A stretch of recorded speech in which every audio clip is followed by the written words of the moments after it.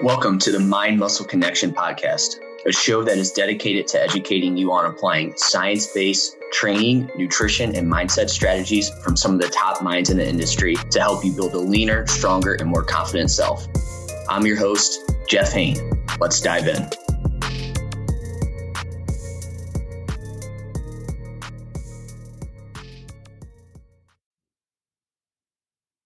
Hey guys, welcome back to another episode of the Mind Muscle Connection podcast. And today I have Eric Helms back on for the second time. And so if you aren't familiar with him, he is a coach at 3DMJ, a writer at Mass, and co-host of the podcast Iron Culture. He also has published multiple peer-reviewed articles in exercise science and nutrition journals. So Eric, thank you for coming back on and excited to get to chat with you again. Always a pleasure and a privilege, man. Thanks for having me.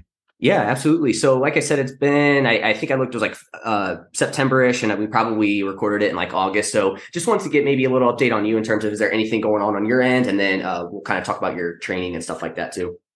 Yeah, so I am just about a month into my 2023 National Bodybuilding Contest prep season. So getting back on stage for the first time since 2019.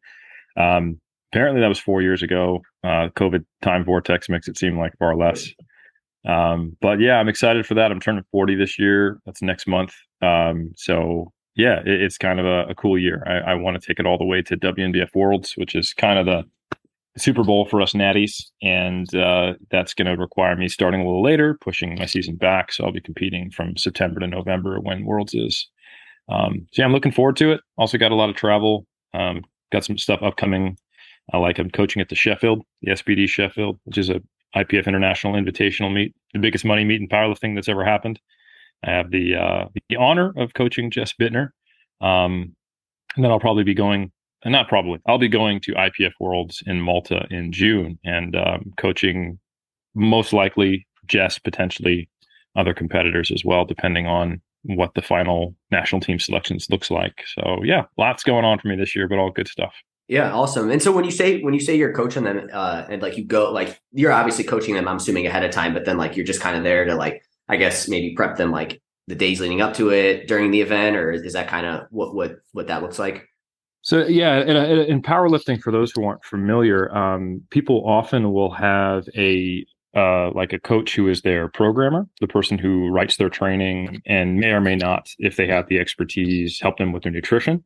And then when they actually compete, if that person is not physically in the same location, then they will probably have a handler, or I think more aptly called a platform coach.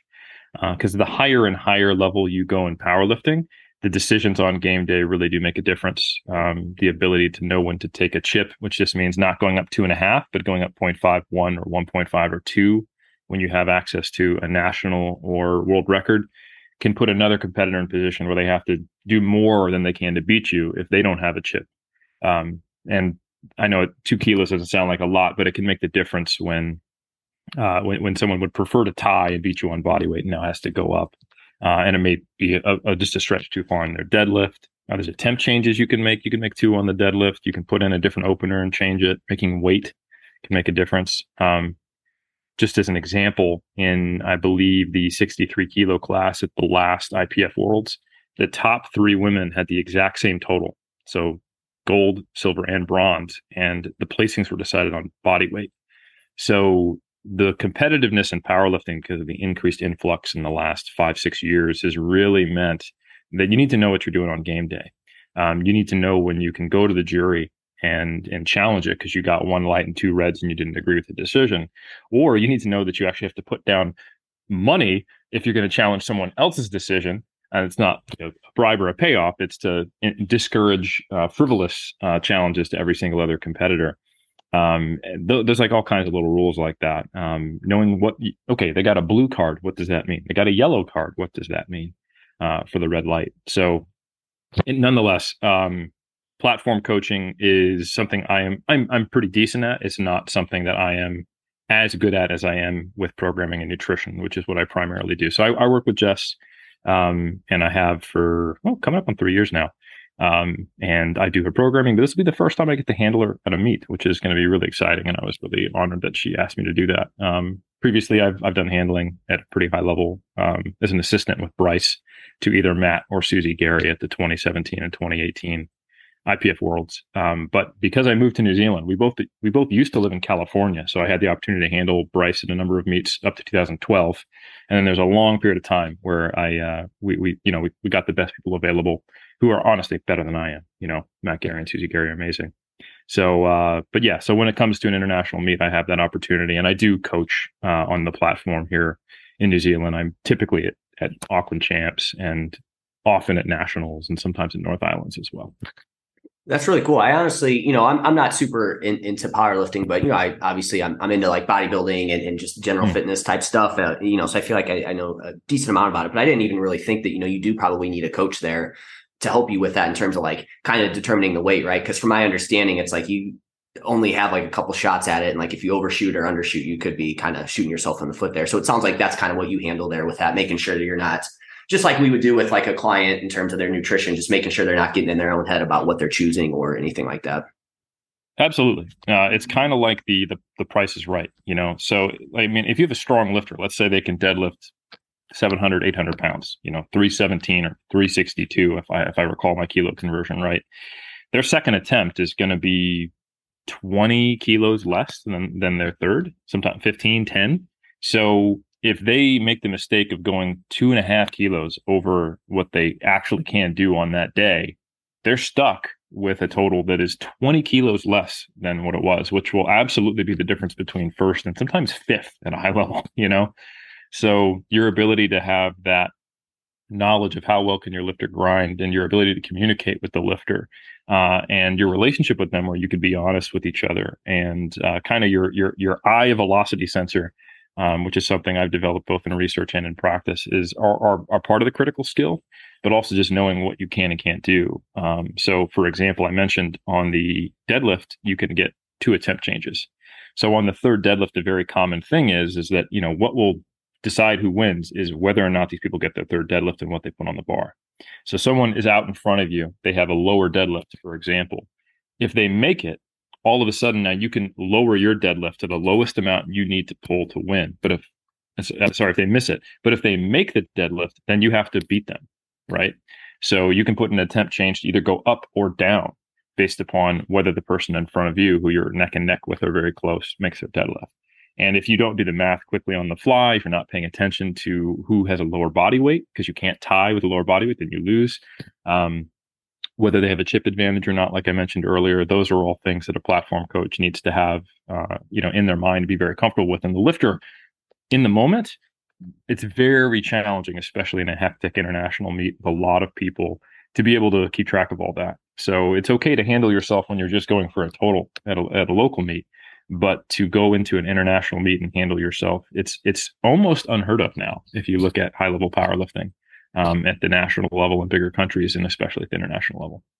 Yeah, no, that makes sense. Cause you got so many things going in your mind, you're about to lift this heavy weight. It's like you have that on your mind. The last thing you want to think about are those things. And I'm assuming too, probably a little bit of it is also like the mental side of it as well too. Is that something that, you mess with on that, or you usually not kind of? Well, absolutely. And it's a harder thing to do. I actually respect people who are like more professional platform coaches than programmers, because they have such limited time to become accustomed to the psychology of the athlete. Yeah. So it requires like quickly building rapport, quickly communicating with them, interfacing with their programming coach, getting videos of their lifts, and then like asking them like, so do you like to be relaxed, or do you need to, like, some people need to be brought up before a lift, some people need to be brought down, they're too anxious. Some people have specific cues that they need to hear. Some people don't want to hear a damn thing. Some people need a word of encouragement. Some people just need to know that your hands on your shoulder and you're there.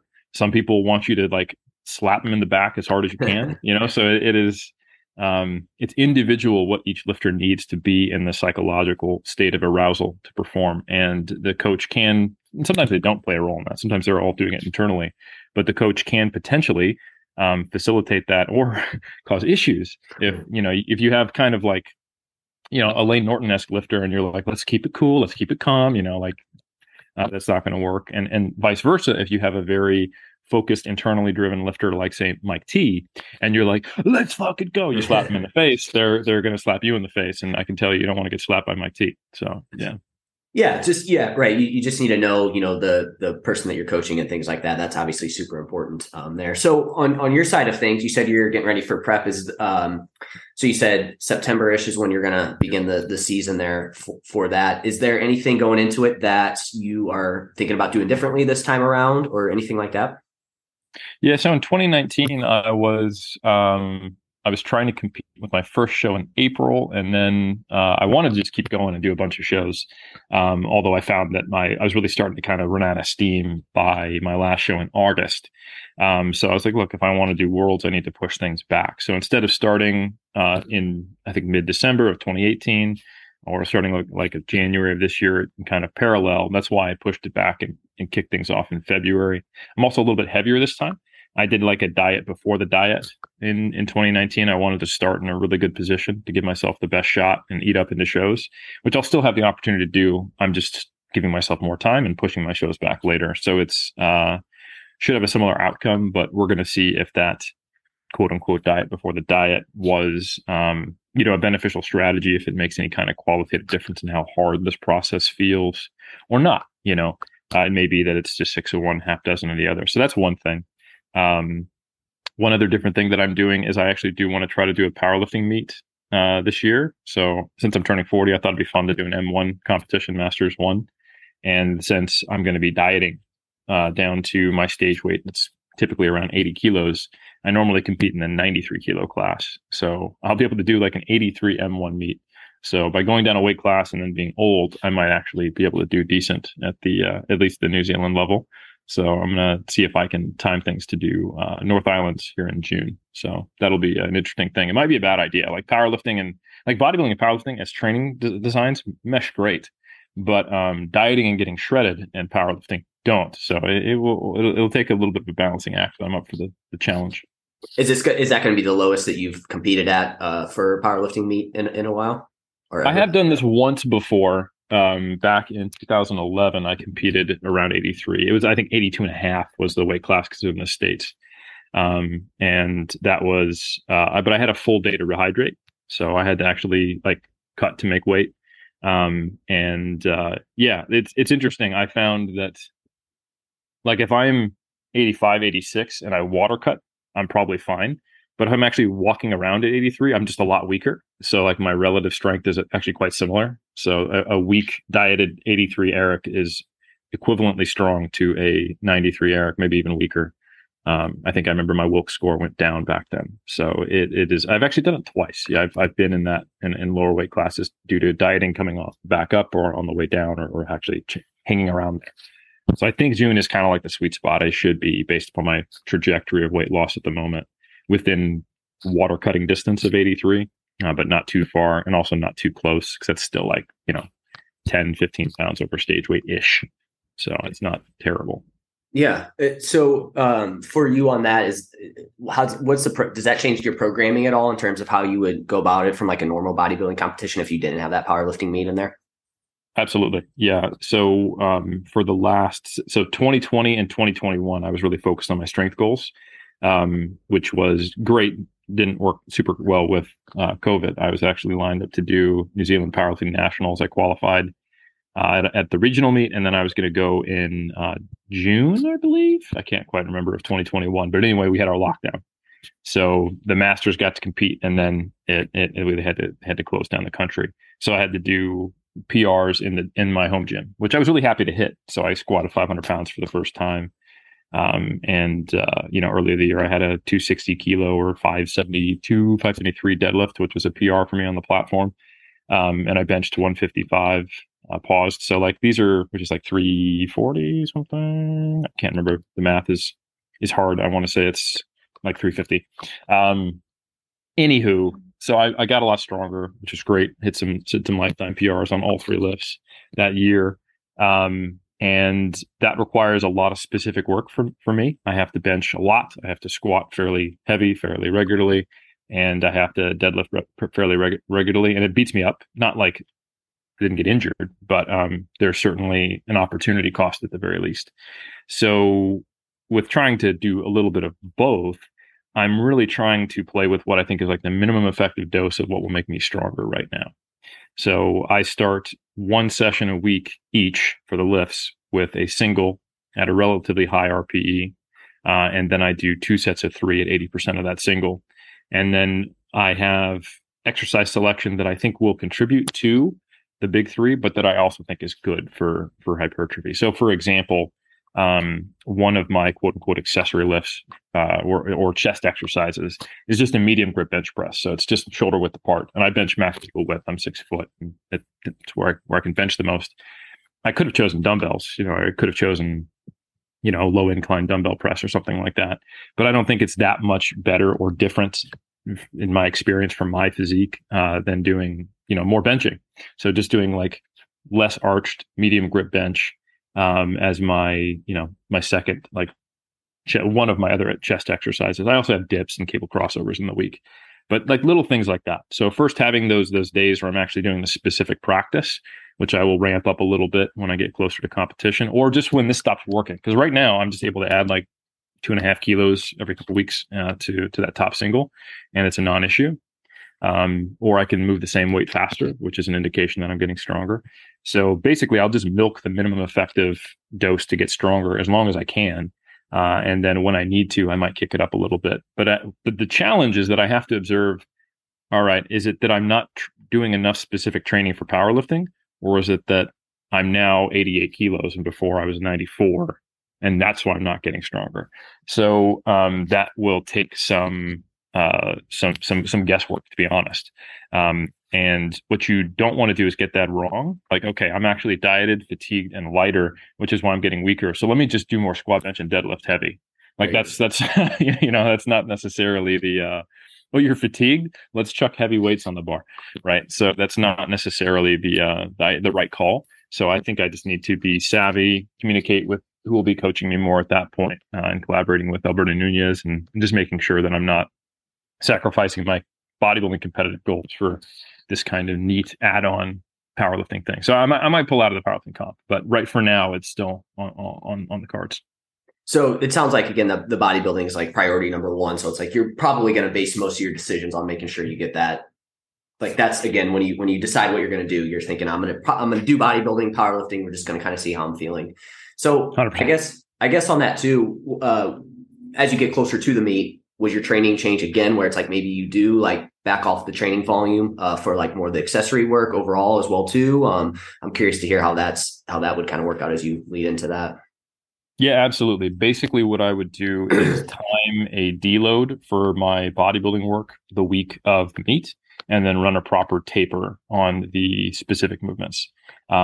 So when I do that, we're typically looking at maintaining the loads at a pretty high, maximum. I typically practice my openers about a week out, meaning I'll work up to a single at like an 8 RPE-ish on all 3. And I do those on the same day, about a week out. And that kind of is the last heavy work I do. And then I'm doing like singles at a 6, single at a 5, single at a 4, day off, compete.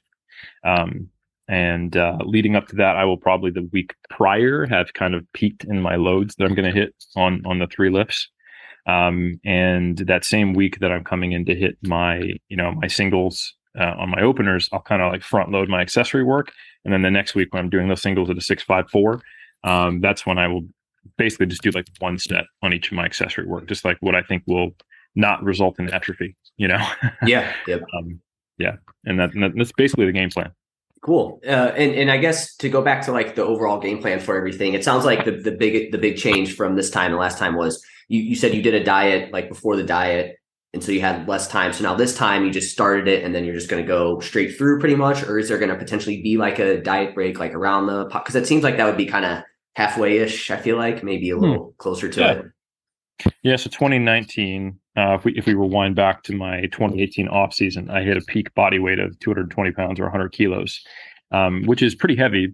So what I did was around April 2018, I did a cut for April, and I lost a fair amount of bloat pretty quick and very quickly got down to like 94. So I lost like 12 pounds in a month, which again, a lot of bloat. That was not hard. I was not at all hungry. Didn't lose any muscle mass. It was my performance stayed the same. So that told me like maybe I don't need to get all the way up to 100 kilos. That's not necessarily helping me, but it was just the accumulation of a lot of time in a surplus, right? And then I just kind of ate, I was like gaintaining, if you will, until around September. And then in September into early October, so it's still a month. I just think I started mid-September. I did another cut and I got down to like 88, 89. And then I just kind of held on to that, got up to around 89, 90. And then I started my prep in December so that I wasn't like, I mean, it's not a diet before the diet. If you go from dieting to dieting, that's just a longer diet, right? So, so I had both. I had basically 2 months, most of October, all of November, and the first week or two of December before I started prep after that. And it was pretty cool. Like I started only like just under 20 pounds over stage weight. So every time I lost anything, because I'm a big guy, like in terms of height, I'm 6 foot. I'm not huge, but I mean, 20 pounds over stage weight means something different when you compete at 80 kilos versus say 65, right? So every time I would see scale weight changes, I could see a change in my physique compared to when, let's say in prior preps, I started at 100 kilos. That's like the heaviest I've started a prep, or around 96 or something like that. The first 5 kilos, you just look worse. Yeah. Because you're just like flat, like, and so this time it's somewhere kind of splitting the difference. I only got up to around 96 kilos this off season, and that's where I started my diet. And now, as we speak, I am in the 92s. So, yeah, I'm right around the point now where I'm going to start seeing like I look better as I lose weight, which is nice. It didn't take much longer, really. Yeah, so I think the midway point will be around June. And I think, yeah, we'll see. Basically, I like to do diet breaks in an auto-regulated fashion. Like once it starts to feel hard, that's when you can benefit from the psychological reprieve that a diet break offers. And then it's easier to get back into the same deficit that would have felt harder, which I think does lend itself towards being able to push yourself further and being able to get as lean as you need to get, which for me is really lean for me to be competitive because I'm not, got gifted bodybuilding. So what's going to be the ideal stage weight? What did you say you were looking to get down to? I mean, it's not necessarily the ideal stage weight. It's just the historical stage weight. I don't think I've necessarily added a sufficient amount of muscle mass to my frame that, within the error of water weight, I'm going to see a higher stage weight. So I'm suspecting it'll be around 80 kilos, which is high 170s for the American listeners when I'm really, really peeled. So yeah. Cool. Yeah. Well, we'll have to check back in with you once you get closer to it. Like you said, you're kind of in the easier part. Like you said, though, the initial part of that fat loss phase or cut, it's always, like you said, you're lighter weight, but you don't really look different. Like you said, you just kind of look depleted. And I know for me in the past, I would always, like, before I kind of knew what was going on, I think that always kind of deterred me from running a cut because I was like, oh no, I'm losing muscle. Like I'm losing weight. I don't look as good, but it's like, that's just kind of unfortunately how it is at that beginning part. But then, like you said, once you just like hit that certain point, then you start to just notice change. And I think that's where if you can get through that first part, you're golden there. Yeah. And I think, a piece of advice to anyone listening is if you're doing a contest prep, like just don't pay attention for the first couple months. Like just your performance won't be that negatively affected. You shouldn't be hungry at this stage. If you're hungry in the first 2 months of in my case, like a 7-month contest prep, that's not a good sign, right? You're in trouble. Yeah, you're cutting too hard, or maybe you're too food focused to be really going into a contest prep. Like I was looking forward to cutting. I don't want to eat right now, and I won't until I lose another 5, 6, 7, 8 pounds or something like that. So I'm just living my life, and I've just made some substitutions to make my habitual diet lower calorie. Swapping out Greek yogurt that has some fat and carbs in it, plain Greek yogurt, just one. Not putting feta on the burgers I make at home instead of having a baked potato, having some broccoli, that type of thing. So it actually is a pretty substantial cut in calories, but I don't even notice it. Like it hasn't impacted anything. My performance is trending up, and I'm not at the point yet where I need to start practicing my posing.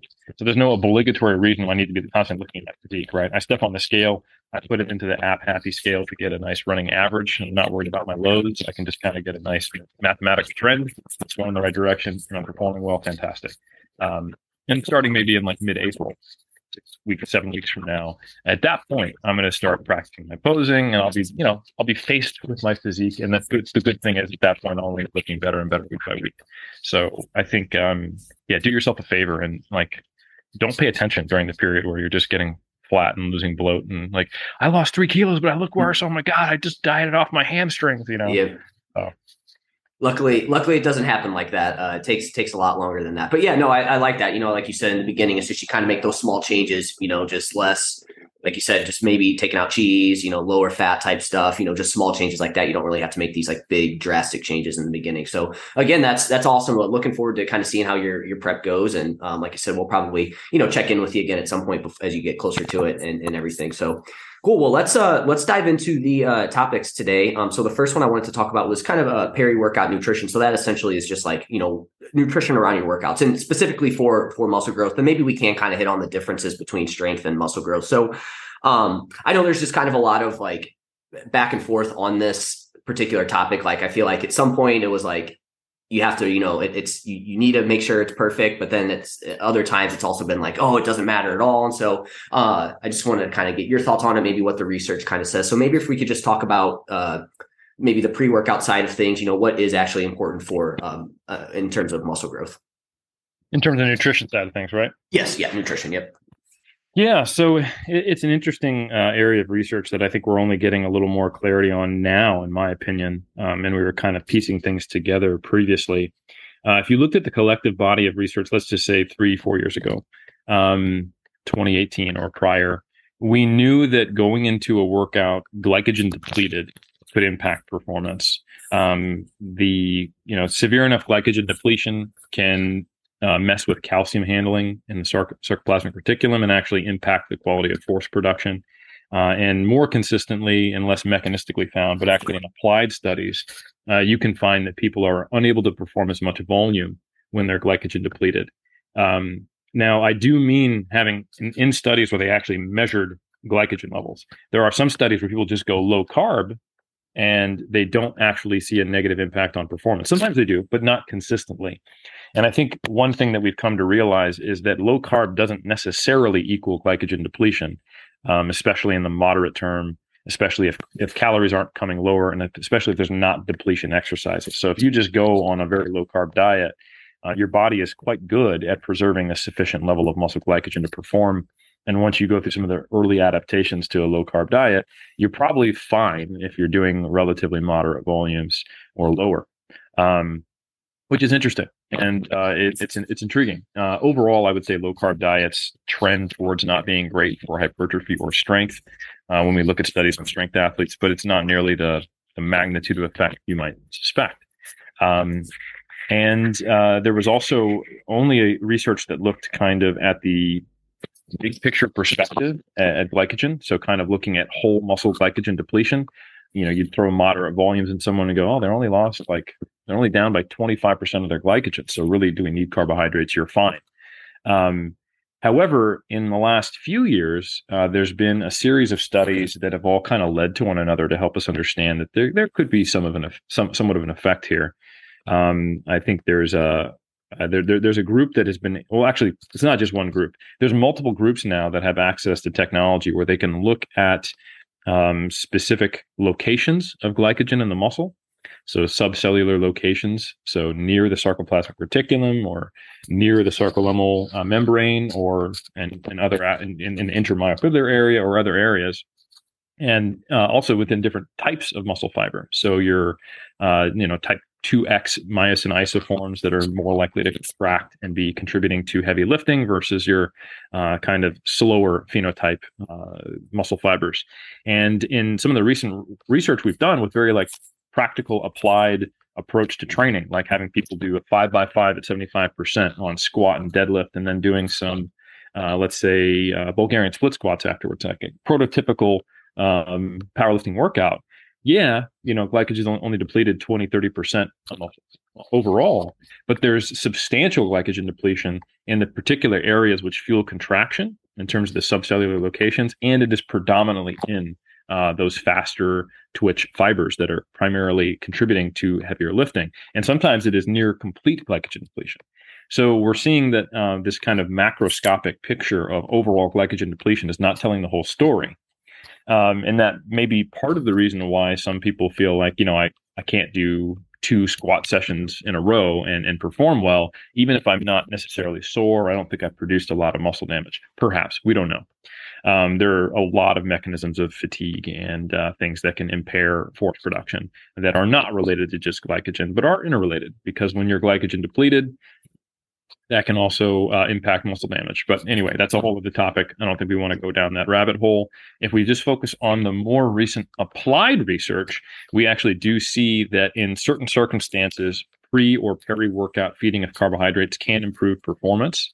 So there's been a series of studies by a group led by Naharudin, where they have basically compared either water or breakfast or a placebo breakfast, which is basically just like a non-caloric sludge compared to a carbohydrate sludge, or even comparing a carbohydrate drink to a carbohydrate sludge and seeing the effect on performance in people doing 4 sets of squats and 4 sets of bench press with high reps reasonably close to failure. And their first study was really interesting. Breakfast beat out water. People got more volume on the squat and bench press. Their second study was even more interesting, where a placebo breakfast and an actual breakfast, again, gross sludges, but nonetheless, one had no calories or very little, one had a lot of calories, both beat out water with no difference between the two.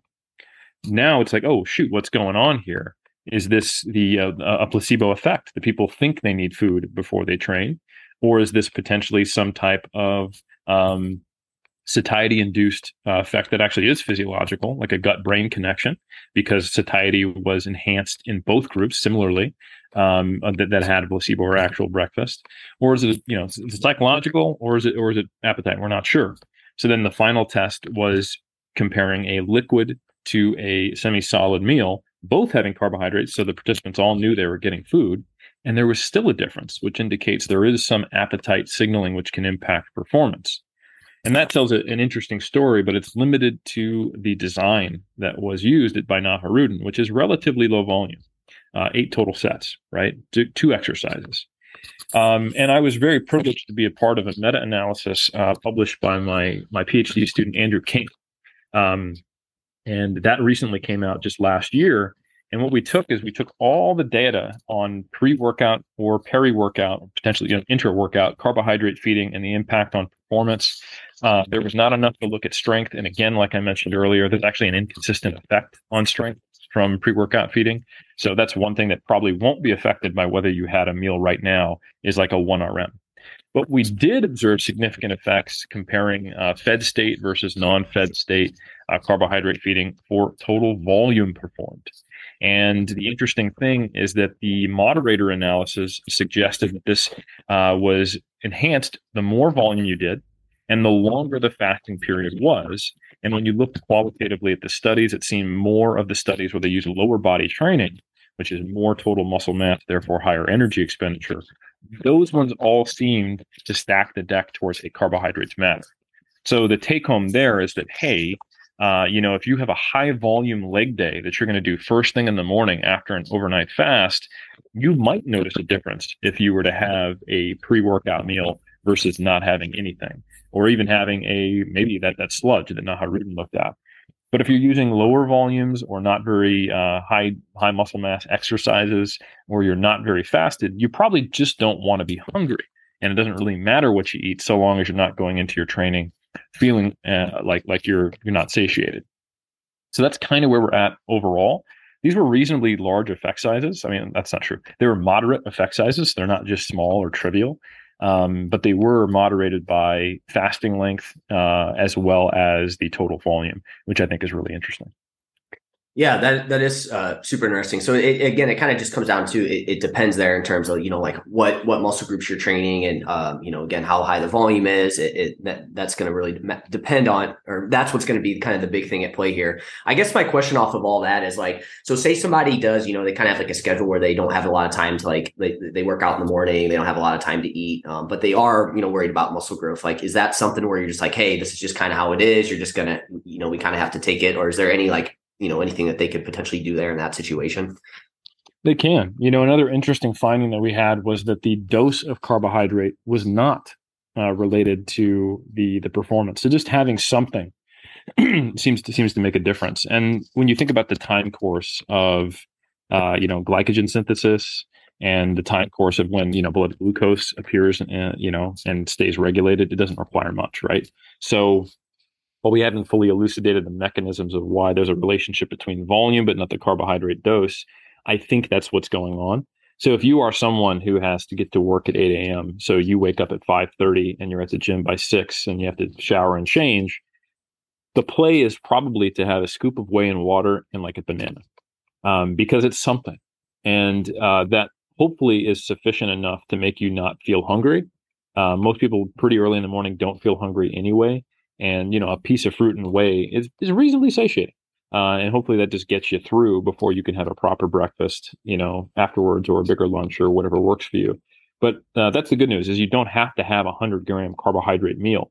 In fact, for many folks, if we were to turn back the clock even further, it was like, 2013, 2014, where we collectively decided as an evidence-based community that, peri-workout nutrition really doesn't matter very much for lifting, right?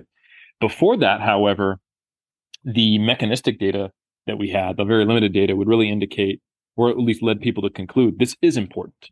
And, having your post-workout shake and having your pre-workout like waxy maize or whatever was all the rage. And I was there at this time, and I think what really helped the intermittent fasting crowd catch ground and get popularity was the fact that people went from eating way too much, way too close to training, thinking the faster, the better. Having, sometimes we're talking 150 grams of carbohydrates from sugar 30 minutes prior to training. I've seen that type of thing recommended on like the bodybuilding forums back in the day, to then having just a cup of coffee before they trained. And lo and behold, they felt better. And that's like proof that this is bullshit. So the timing of kind of the 8-hour fasting window and training in a fasted state, the kind of Martin Burkham-esque IF approach, or time restricted feeding, probably more accurately called, with the, hold on, look at this data suggesting maybe peri-workout feeding is not that important, created this community online that was really like just ready to throw out the whole idea of eating before your workout, or even that it was a negative. And I think one thing is potentially true, is that you do get a negative effect from eating too much before training. Even when we look at endurance athletes, some of the things that they deal with is they're considering, all right, what's the most amount of carbohydrate I can onboard before it starts to cause GI discomfort, which can have a negative impact on performance.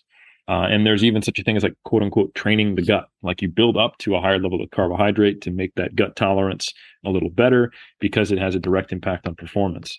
And for us lifters, the impact on performance is much less. We don't need a high amount. So kind of taking this collective knowledge that we've gone across time, instead of going, full 180 and having literally nothing before you train except, coffee or something like that, having a small meal, I think, is probably even better than the alternative. I can't tell you how many people I was working with in like the early 2010s who had gone from the, like IFBB Pro kind of peri-workout protocol of eat all your food just around training, or even sometimes science, quote unquote, based on our limited data, to like an IF approach, felt better. And they felt even better when I asked them, like, dude, like, let's just have like a peanut butter and jelly sandwich or something like that. And not half an hour before, but like 2 hours before, and all those Naharudin studies were actually having them feed 2 hours before. And a lot of the studies do. So I think there's a big middle ground, and it allows for a lot of individualization. So I think so long as you're able to not feel hungry going into your training, and on days where you do have a high volume of especially compound lifts, making sure that there is some carbohydrate in that meal, then I think you're good to go. And for contest preppers, like not feeling hungry and not having a high volume leg day, that could be, sweet potato, broccoli, and chicken, only like 20 grams of carbs. It's like, that's fine, because we're not actually trying to onboard a lot of carbs. And then you just need to think strategically, all right, where am I going to have my leg day in my week to where I could actually get a decent amount of carbohydrates in, maybe have it later in the day on the day that suits it, so I've eaten more, or maybe I have it on my refeed day where I have more carbs to play with. And that type of pre-planning can leverage all the advantages that we think there might be in certain circumstances from peri-workout feeding. Yeah, super interesting stuff. And like you said there with that, you don't want to go too far with it now. And then, like you said, just slam a ton of food like 30 minutes before, because that could be something that you just do too much. And then again, that's going to negatively impact your training performance. And again, you kind of mentioned that like that pre-workout window, we're talking typically like what you said, like 1 to 3 hours beforehand, or is that kind of a little far on the other side there. Yeah, absolutely. I haven't seen data on 3 hours, but the studies and the meta-analysis were a mixture of as early as 2 hours before to even doing intra-workout carbohydrate, which absolutely is not necessary. I don't think there's any advantage to doing that. But it's certainly an option. Like let's say that person who wakes up in the morning just can't stomach the banana and the shake. Maybe they nibble on something or even have Gatorade during their workout. Some of those studies do show that effect. I know Naharudin did find a better effect from a semi-solid versus liquid, but there's also studies in the meta-analysis where peri-workout slightly outperformed. In some of the studies, nothing, right? So it's kind of it's because the data is not super specific. Like you need to have X amount of grams of carbs before training, and it's more like have carbs either during or before training, anywhere in the 1 to 2 hour range, probably is what I would say, or 30 minutes to an hour range, 2 hour range. That lends itself towards a lot of self-experimentation because that variability does come from different study designs, but it probably also comes from individual response. And while on average, those things might not pop as significant, it doesn't mean that it might not matter for you.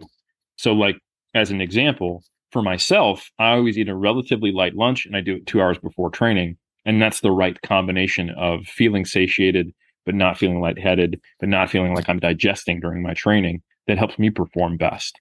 And that is true of whether I've got a pretty hard leg day or whether I've got, just some bench press or something like that. Yeah, no, that, again, another good point there. The individualization of it is super important, right? Some people, do enjoy kind of, I think, training on like an emptier stomach. And then some people do like to, feel like they had something before. But again, I think really just to sum that up, like the biggest thing is like, just make sure you're not going into your training like super hungry, as that could be something that could negatively impact training performance. One other thing on that I wanted to hit on is energy balance. Does your overall energy balance play a role in this? Does that kind of alter it at all, or is it still similar? Tough to say. The studies on peri-workout and pre-workout nutrition typically they're typically short term. So what we're looking at is we feed you 2 hours before a thing, and then we have a 45-minute session, and that's all we analyze. So that could be in participants who then went on to diet for the rest of the day. It could be in participants, unless they specifically excluded for it, who had been dieting for prior days. So it is not yet known. We haven't said, okay, but what about their chronic state that they were in for months prior? We would need more research on like dieted people. So from a scientific perspective, I can't answer that question. From a practical perspective, I can say it probably does. If someone is dieted to the point where they're experiencing symptoms of REDS, relative energy deficiency in sport, or if they're below their lower intervention point and they're really, really lean, those things have been shown globally to negatively impact performance, right? So I think one piece of research we can lean on is actually Jackson Pios's work. He published work for his PhD on diet breaks. And one of the studies was a secondary analysis of his main analysis and looked specifically at performance during the diet break. And during the diet break, you actually saw a better performance in terms of lower body muscular endurance, which kind of lines up with what we were talking about in the meta-analysis, the higher volumes and the lower body, performing better. So this indicates that acutely coming out of a deficit and eating at maintenance will actually improve some of the same performances that seem to be improved by carbohydrate. So I would say, yeah, a deficit probably does matter. Unfortunately, if your goal is dieting, there's not a huge way around that. But if there is a time when performance does matter, that's when you would probably want to come out of a deficit. So linking it all the way back to your questions about my powerlifting competition, I probably won't be dieting the week that I actually perform, or maybe even the week that I'm trying to work up to my heavy maxes or my openers. So that would be an ideal time to take a diet break based upon the data we have, even though it's not data on 1RMs, it's data on muscular endurance. Why not stack all the chips in my favor if I can just rearrange when I'm dieting and when I'm not? Well, and you might get that benefit of taking, that diet break during that time too, as you're kind of pushing. So there's also that as well too. So yeah, no, that is super interesting. And yeah, it makes sense too, right? Where it's like, that's why we kind of tell people, hey, you don't want to be in a deficit if you're trying to really push building muscle, because again, ultimately, if your performance sucks, it's like, it's going to be tough to build more muscle, so that all makes sense there. So what about on like the opposite end, the post workout? Is there anything specifically that is important here on this side? Yeah, this one is still kind of that understanding we have from previously that the peri-workout window for enhancing muscle protein synthesis is kind of more like a barn door rather than a window. So if you had whey before you trained, you probably don't need to be concerned with the timing afterwards. If you're not training first thing in the morning, so you're not coming off of an 8 hour, fasted state, let's say you're training after lunch, you've already had breakfast and lunch, you're basically already in that anabolic window and you've got amino acids floating around. I think one thing that always is pretty sobering to people is when they look at the data on how long does it take to digest and therefore have amino acids start to appear in the blood and therefore lead to elevated rates of muscle protein synthesis, which of course are not exactly the same and don't necessarily track perfectly, but there is some relationship. You have to actually get amino acids out of your gut to get them in the bloodstream, to get them in the muscle to actually lift muscle protein synthesis conceptually. And it takes, say, 8 hours to digest a small steak. It can take 8 hours or so to digest an omelet with 4 eggs or something like that, based upon the data we have. So whey is the exception. It's the fastest protein, and even you're looking at kind of 3 hour digestion time, depending on the bolus. So the idea that the shake you're having post workout is getting in so quick to be uniquely hitting this window, that might not be something, depending on what you ate prior, that is actually starting to impact your protein metabolism until 3-4 hours later anyway, depending on what you've eaten. And this may not appear to be exactly the way I'm describing it when you look at the research, the short-term acute research on muscle protein synthesis in response to whey. But that's because they have people come in a fasted state and they only have whey and they don't have it with other foods. They didn't have the pre-workout meal we're talking about. So it creates this artificial condition of faster gastric emptying and therefore faster rates of amino acids in plasma and then higher or earlier peaks in muscle protein synthesis. So I think when people start to realize that in 90% of real world conditions, you've kind of got this conga line of protein being digested throughout the day. And the only time you're really truly in a fasted state is maybe first thing in the morning. And then it's okay. So I wake up and I have some whey and water before I train and I'm good to go. And all other times it's not a bad idea to have a protein shake post workout, but it's not something that is critical. Right. Yeah. Because that I think when people get protein, they think that they automatically just have to take that right after. But like you said, what you eat beforehand is going to play a big role in that. And so my understanding of it was that like what you do beforehand is going to play a big role in terms of like, kind of when you would want to eat, right? Like if you didn't eat before your workout or it was like 3-4 hours before, it's like you probably want to get that in sooner rather than later. Whereas like if you did eat beforehand, it's like, hey, you have a little bit more wiggle room here than, like you said at one point, it was like you got to slam that protein shake right away. So well said. That's exactly the way I would advise it. And we don't want to go all the other direction to where it's like it doesn't matter so long as you hit your 24-hour protein intake. We do know conceptually that there are limits to how well your body uses protein for the purposes you're taking it in for when you take, and in terms of timing. Like unlike glycogen or adipose tissue, we don't have a great mechanism for just holding on to amino acids. It gets used for something. So it can get converted. So if you take on 150 grams of protein right now, it'll take a long ass time to digest, and that will mitigate some of these effects to some degree. So it doesn't matter a lot, but you're only going to be able to use a certain amount of it over a given time window for muscle protein synthesis. It will contribute to whole body anabolism, but like your organ tissue eats up a whole lot of protein, so that'll get used for it. Your liver will also be converting a ton of that protein into other substrates. We have both glucogenic and ketogenic amino acids. So that's going to become, basically, I'm simplifying, but the equivalent of fats and carbohydrates after conversion for you. So it gets turned into energy or it gets used in other tissues that's not muscle. But if you were to take that same 150 grams and then have 3 boluses of 50 grams, you might have some very slight small advantage, to being able to utilize more of it for the purposes that a bodybuilder cares about, right? And when we look at the data collectively and we kind of cross-reference a lot of different areas of research, when we look at like the intermittent fasting data or the time-restricted feeding data, and we start to see that you need to probably get at least around like 3 boluses of protein per day, even with matched protein intakes, and of a sufficiently high amount to really give you getting the benefits. So if you can get at least 3 protein feedings per day, And if you can make sure your training happens after one of them at any point in the day, then you've kind of like you've done what you need as far as protein timing. And if you want to really, really optimize things and you're a competitive bodybuilder, I don't have applied data to back this up, but I have some mechanistic data and just my understanding of how things roll, then you might be better served with, say, 4 to 6 feedings per day. I don't think 5 isn't better than 4. 6 isn't better than 4. I'm just saying that, we don't have data on the specific population, the specific circumstances that we're talking about. And it's not that hard to have 3 meals and a protein shake in a given day, or just 3 meals and a snack, like having some Greek yogurt before bed or something like that. So in my mind, I always balance like the potential benefit versus the potential harm, annoyance, or cost. And for most people I talk to, it is very, very low hanging fruit to go from maybe their typical breakfast, lunch, and dinner to spreading things across evenly in terms of protein intake for breakfast, lunch, and dinner. Just means typically having a little more protein in lunch and breakfast and a little less in dinner. And then it's still quite easy to then, add another meal, and maybe that helps me not only hit the protein intake, values that we think are probably maximally beneficial, say around 0.7 grams per pound or 1.6 grams per kg or higher, and, getting a nice even distribution across the day.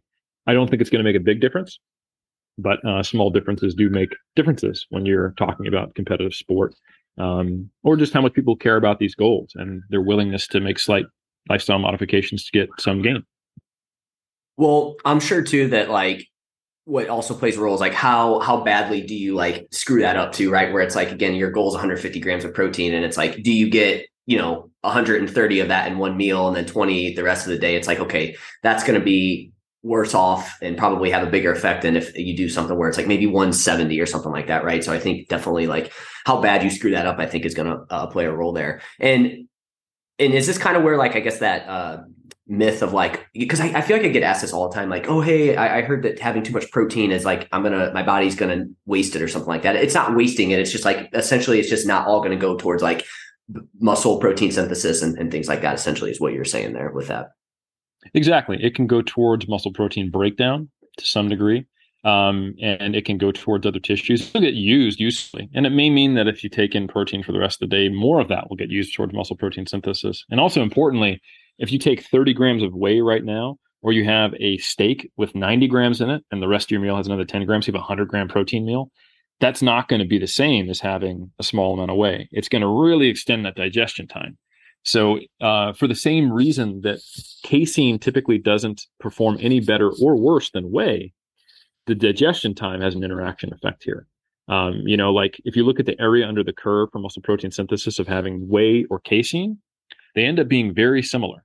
And the applied studies show no significant difference when you're supplementing with the two for actual muscle growth or strength gains. But if you look at the short term, you can see this much higher peak in muscle protein synthesis from whey, but then it drops off while the casein kind of stays moderately elevated for a longer period of time. And then the question is, well, okay, well, what matters? And there's no reason to think that having a higher peak in muscle protein synthesis really matters. Of course, it's the total accrual of tissue, which conceptually would be more related to the area under the curve. So it's probably not even that big of a deal if you did have, 100, 150 grams in one meal, but it's less efficient.